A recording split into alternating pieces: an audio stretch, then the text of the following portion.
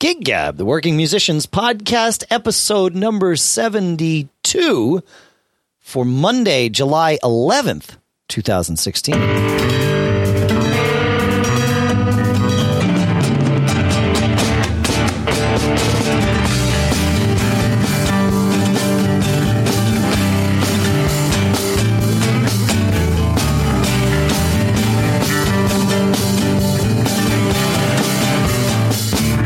Folks, and welcome to Gig Gab, the Working Musicians Podcast here in Durham, New Hampshire. I'm Dave Hamilton. Here in Los Gatos, California, it's Paul Kent. How are you, Mr. Kent?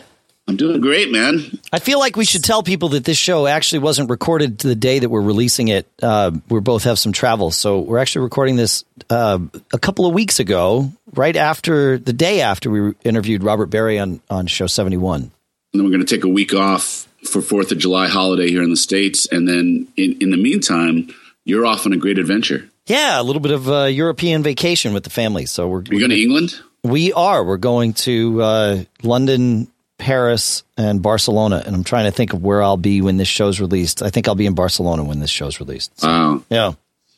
Very cool. Well, good. Have a safe trip. Thanks. And enjoy. What a great memory you're building for your family there. Yeah, it's kind of the right time to do it before everybody, before the dynamic changes again. So, Yep. Smart. Yeah.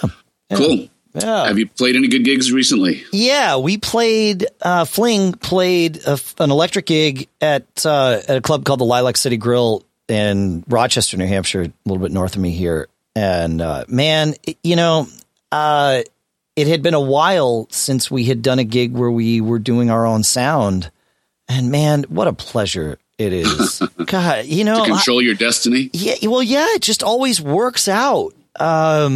It's different when you have your own sound person as part of the band. I consider that doing your own sound, right? Sure. Like you guys do. Yeah. And I've experienced that in the past too, but working with house sound guys, I mentioned in the, I don't know, a couple of episodes ago that, I've worked with at that Stone Church Club. I've worked with the same guy several times, and sometimes it's outstanding sound on stage, and sometimes it's just non-existent. And, it's hard to, when you're not working with the same band regularly, when 3 months elapses between shows, I get, even with digital boards and all that, I guess you're not saving everything. And things just change, even at this club. I mean, we had played there before and it was a little tricky to get the sound right the first time. But again, we knew what the trick was. And that was the club where we lowered the speakers and everything sort of came right into focus for us.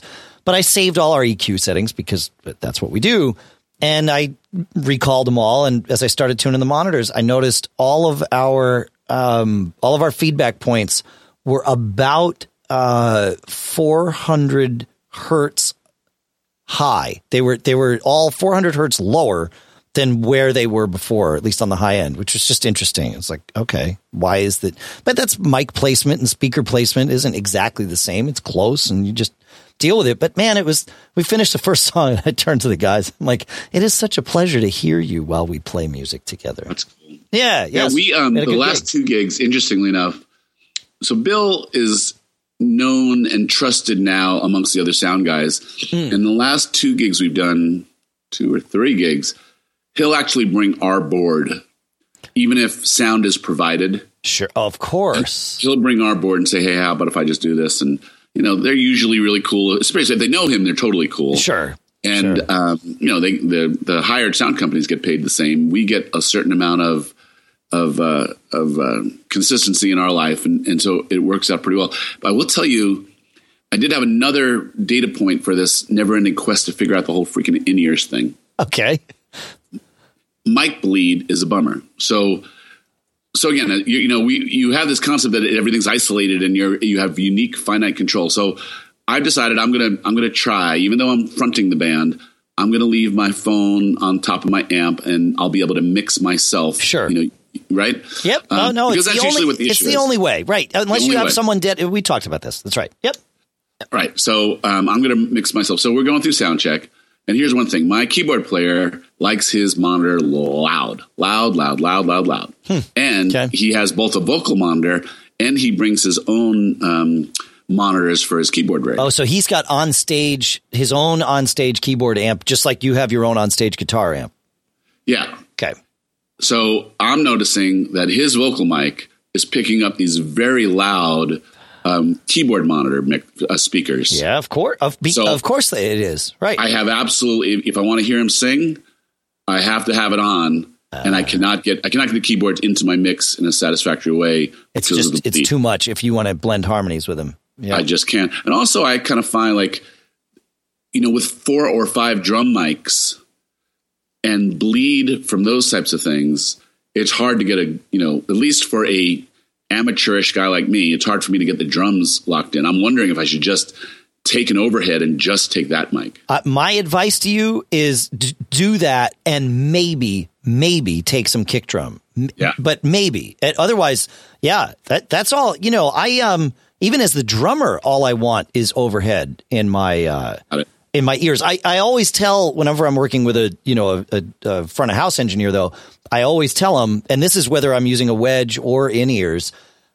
if I start playing too loud, just turn my snare drum up in the monitors. And that, I might not even notice it, but I'll back off. It's just self-preservation. But for like what I want to hear, it's just overhead. And again, sometimes some kick drum. It depends on the stage and all of that. Yeah. Right.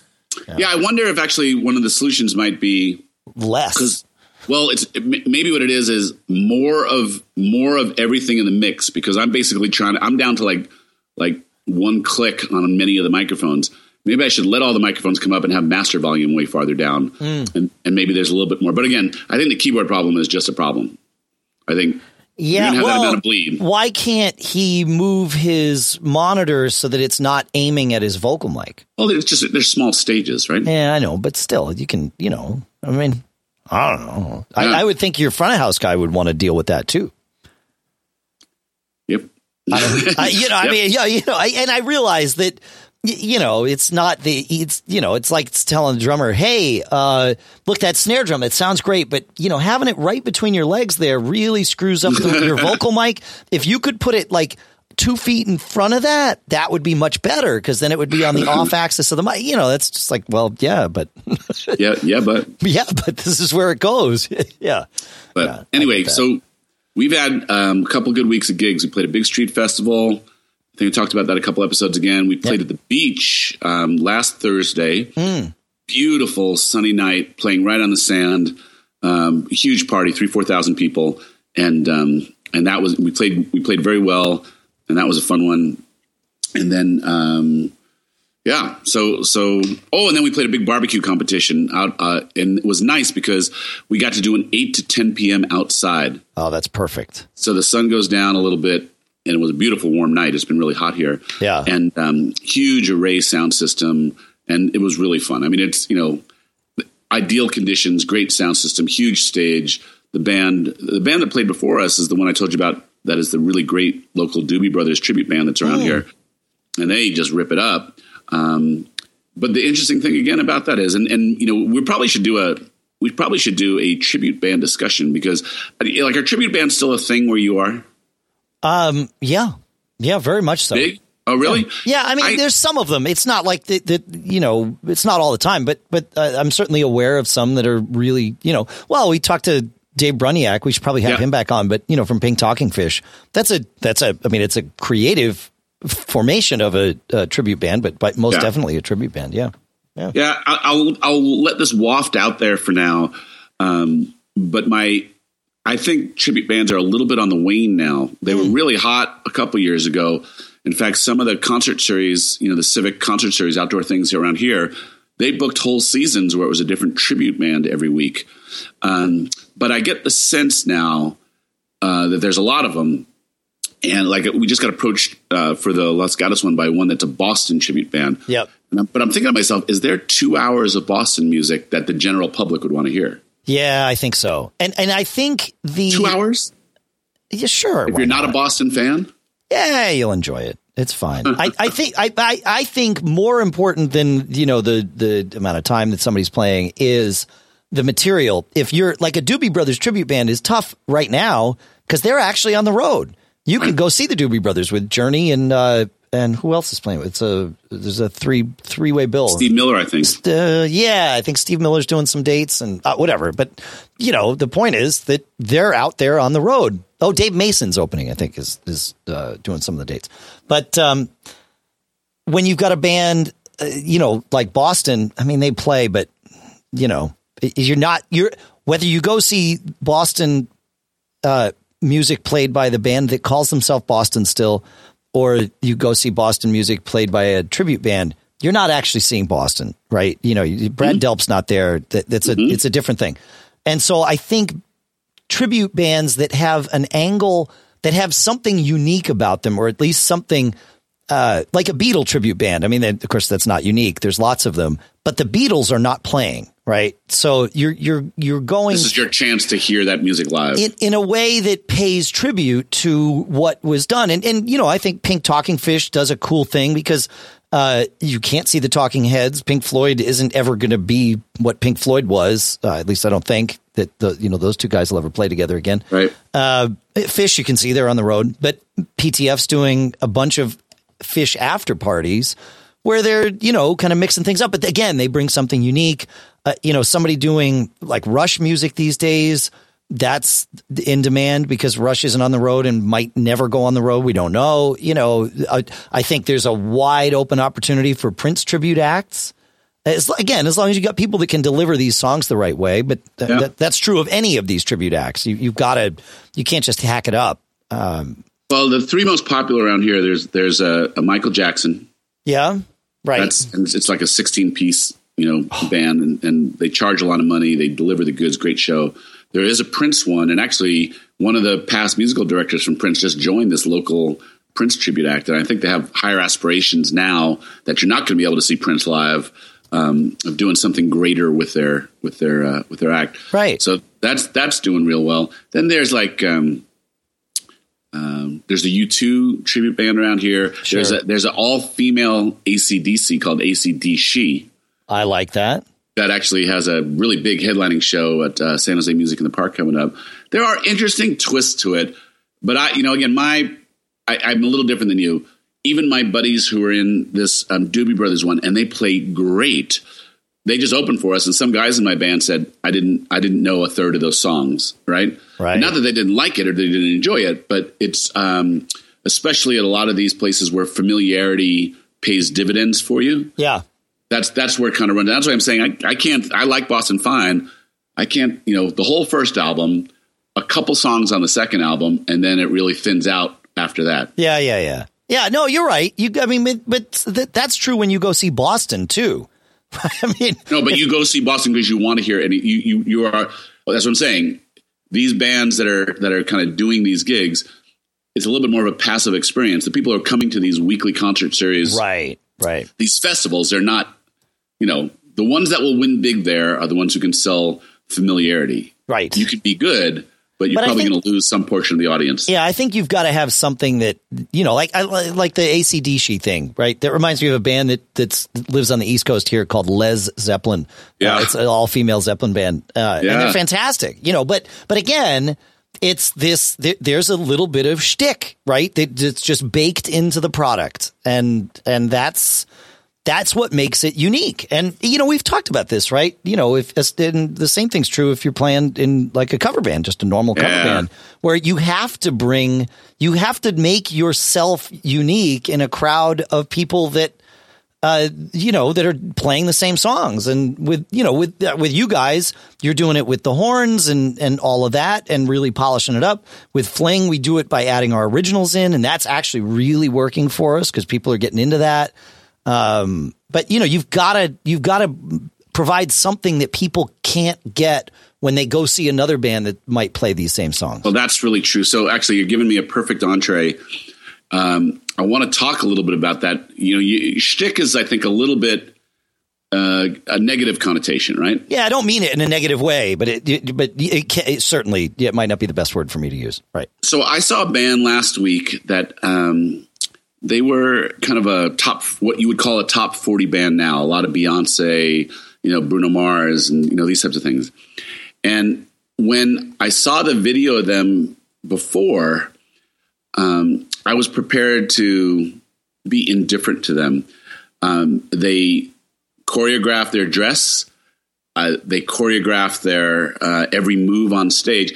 Everything is really planned out to a great degree. Sure.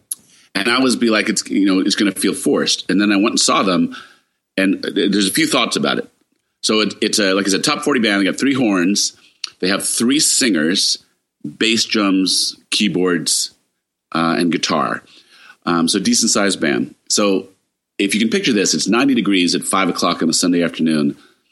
Everyone in that band comes out dressed to the nines, shirt, vest, and tie, 90 degrees. The singers, there's 2 girls and 1 guy, 2 blonde, younger girls, and then an African-American guy who's the center singer, very, very good. And like I said, I was prepared to be like, man, this is going to be a little bit contrived, but it is a truth to what they are. The trombone player is the leader of the band. Yep.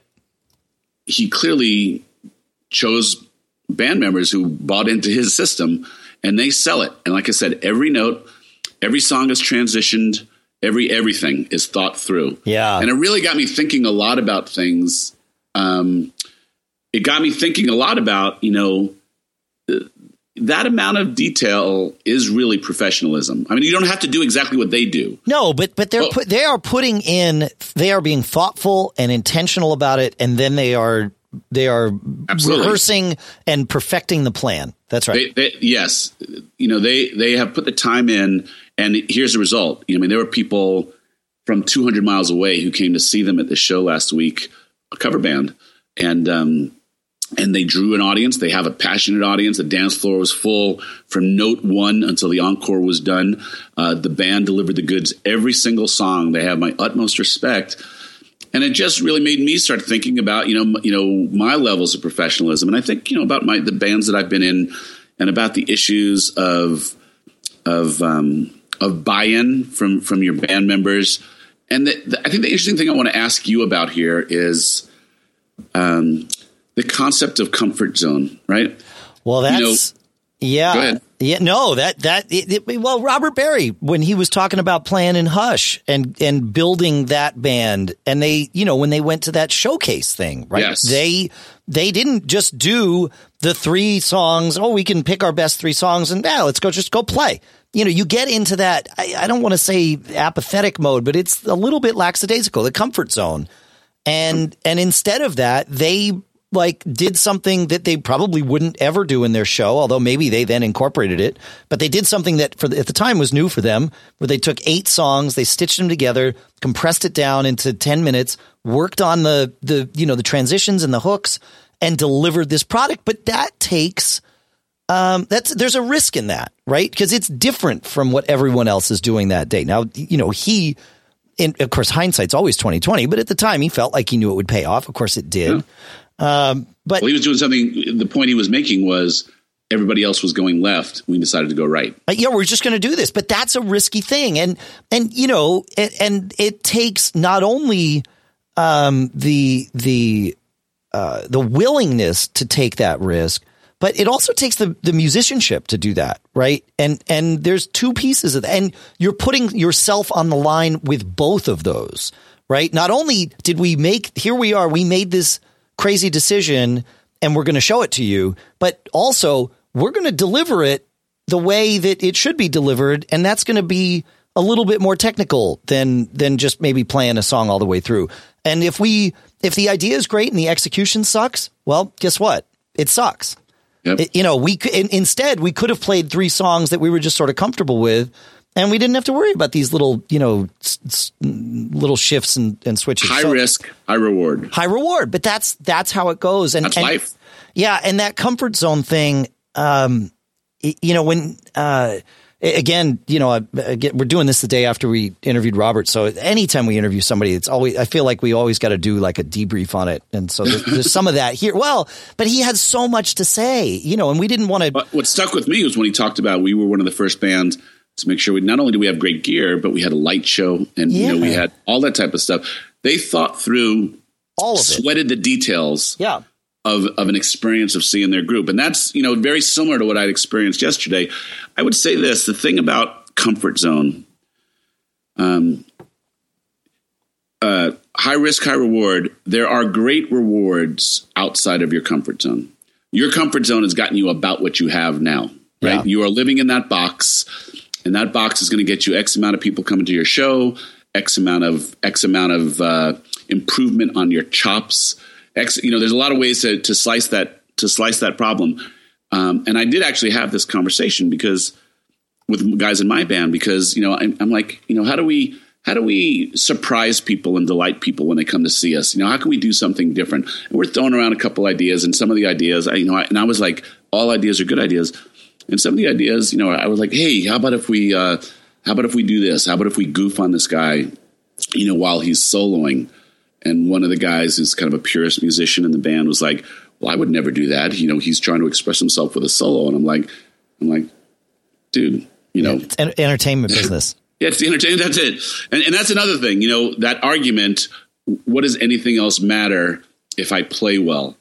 I would say, if you're listening to this podcast and you're playing popular music, and if that's your position, I would say you are probably squarely in the wrong business. I mean, it is the entertainment business first. It is as much a visual medium as it is an oral medium. That's right.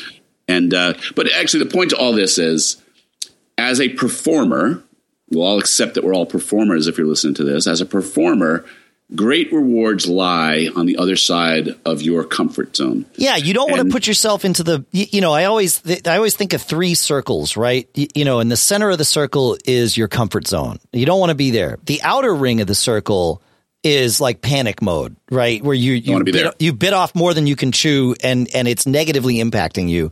Definitely don't want to be there. But there is a middle ground, and you got to find where that middle ground is, and also find musicians to play with that are comfortable in that same middle ground. Because if one, it's the weak link of the chain thing, right? If one person is firmly rooted in that comfort zone in the center, guess where your band is going to be?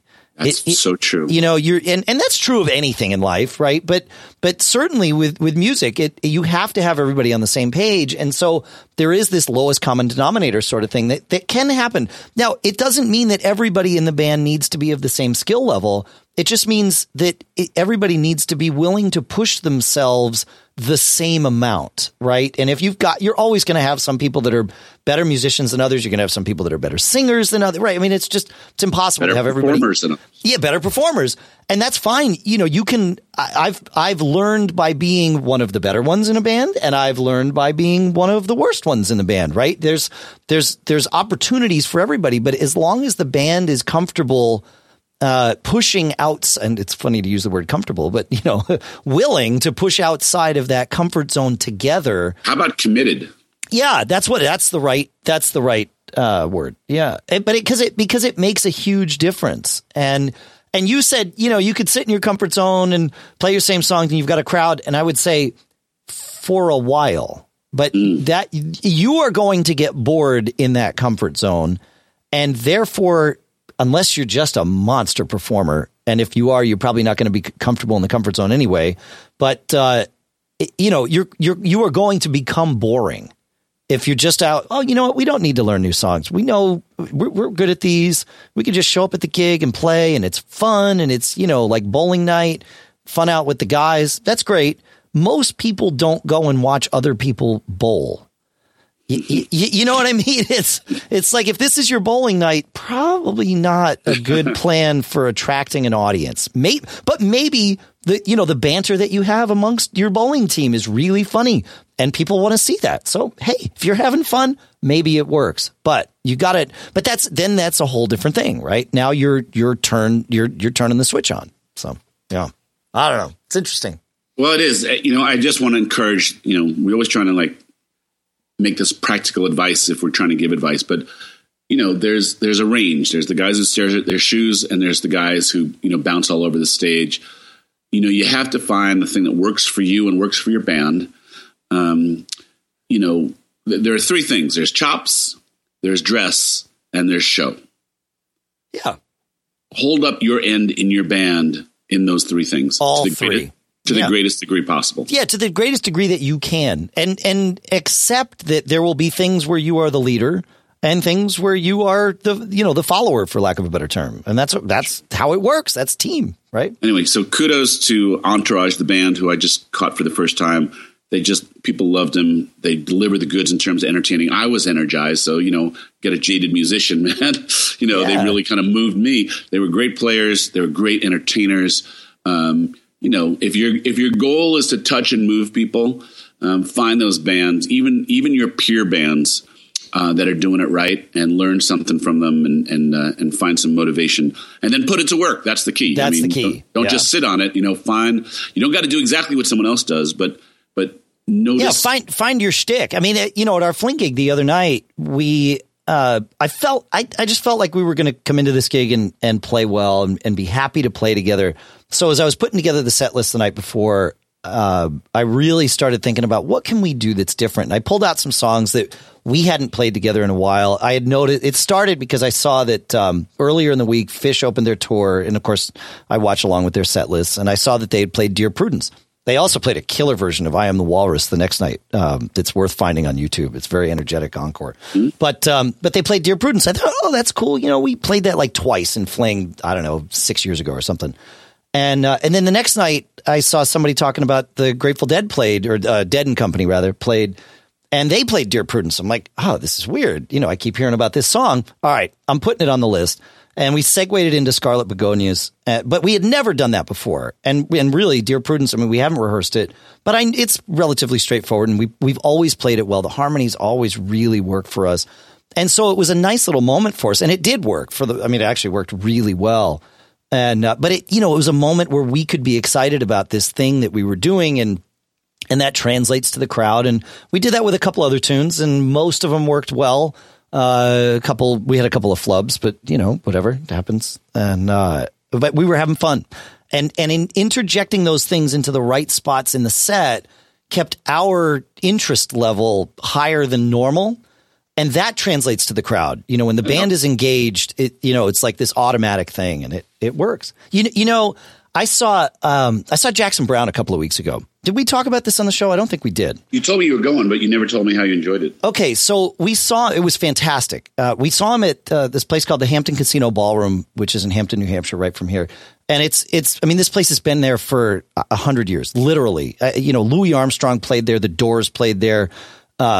Everybody's played there, right? And it's a weird place. It's a single level hall, if you will, rectangular in shape. But instead of the stage being at one of the ends of the short ends of the rectangle, it's in the middle of one of the long ends. And there's tables. They're like right in front of where the stage is normal, what you would think of as like concert seating. And then on the wings of the place are tables where people can sit.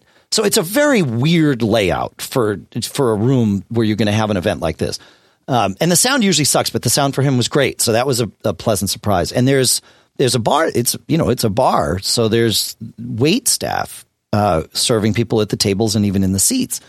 And so Jackson Browne was commenting on that, and he's like, "Oh, this is interesting, And he's like, it's been a long time since I played a gig with waitresses. He's like, this is kind of cool. The guy some guy in the front row bought him a drink and handed him the drink, and he drank it. And then he played 2 sets. He had his band with him on this tour, which is fantastic. And I don't know, 3 or 4 songs into the second set, he played Somebody's Baby. And he had played maybe one of his hits in the first set, but it was time to kind of move into that.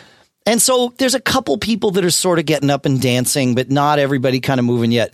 And the same guy that bought him a drink in the front row turns around and just starts dancing like crazy in the aisle and like waving to everybody to get up. And that's all it took. Everybody in the place just stood up. And the band obviously responded well to that.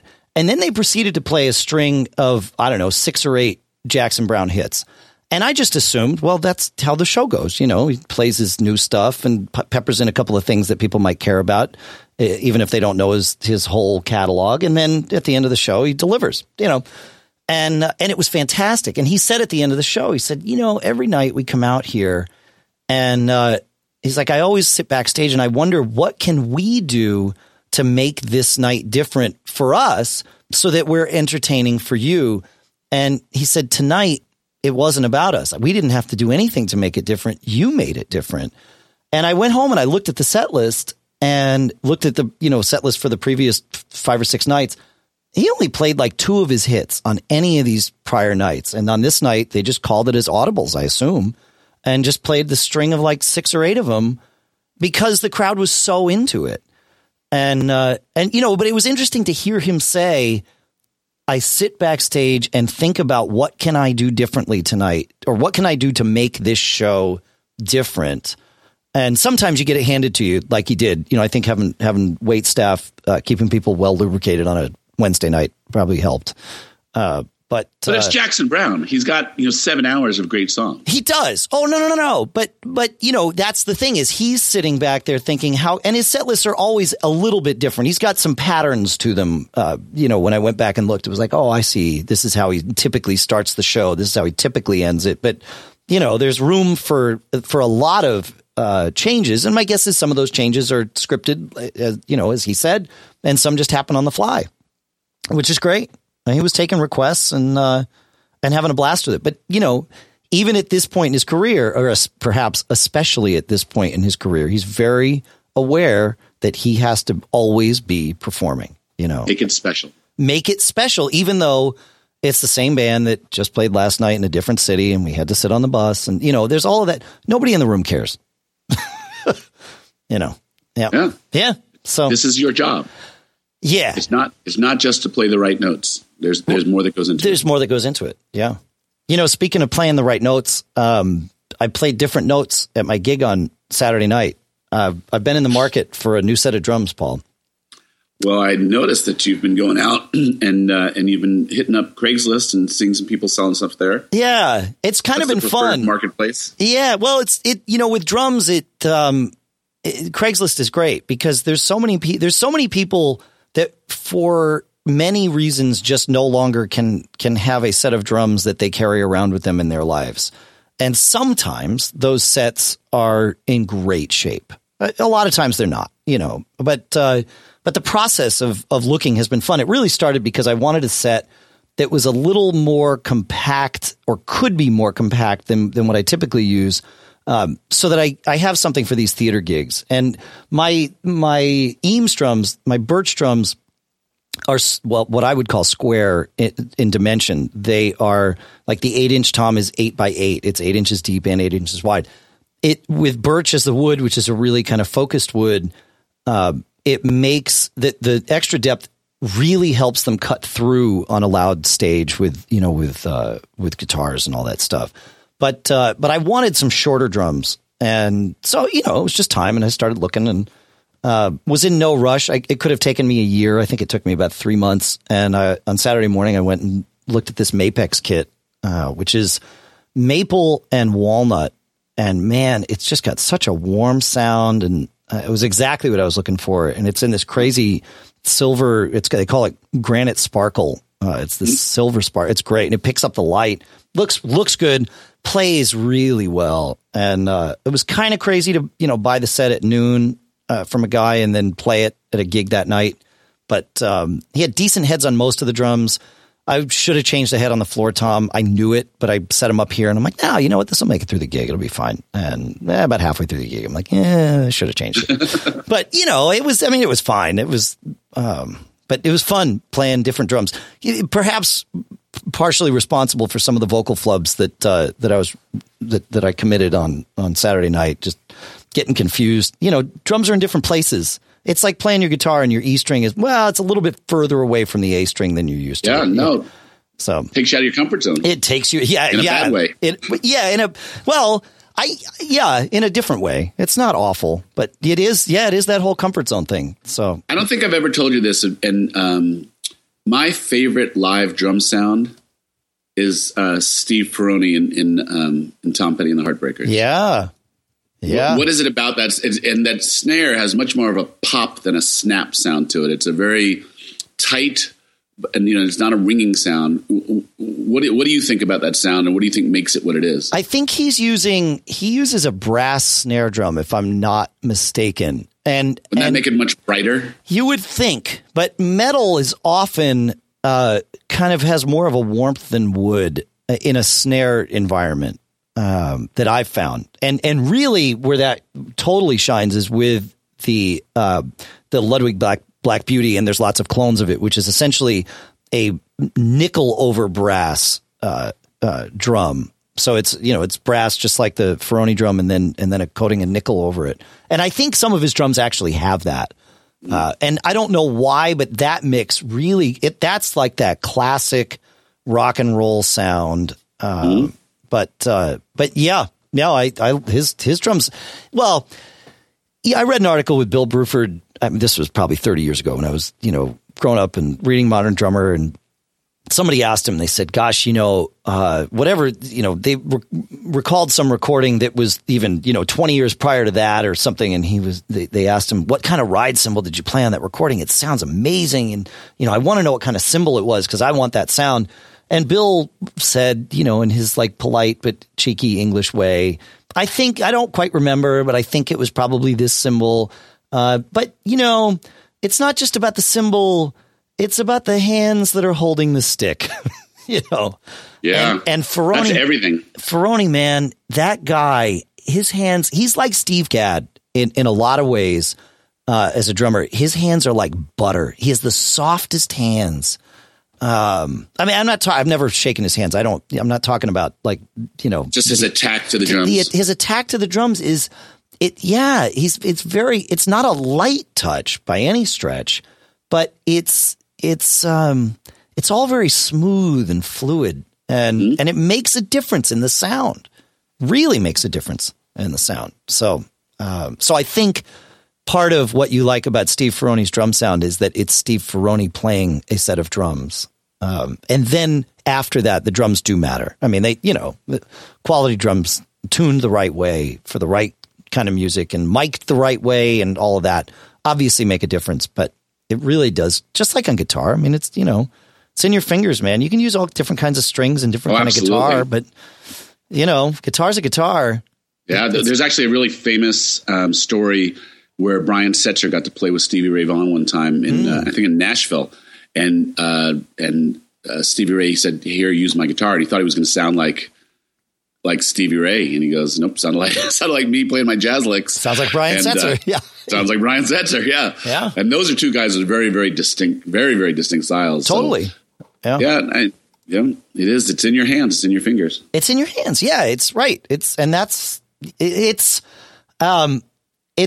important lesson to learn. It's a difficult lesson the first time you learn it. It certainly was for me. And I suppose that day when I read that thing from Bruford, I don't know if I had learned it yet, but it obviously stuck with me. But it's like, oh yeah, guy's right. You got to put in the time, and you got to be intentional about putting in the time. It's that comfort zone thing.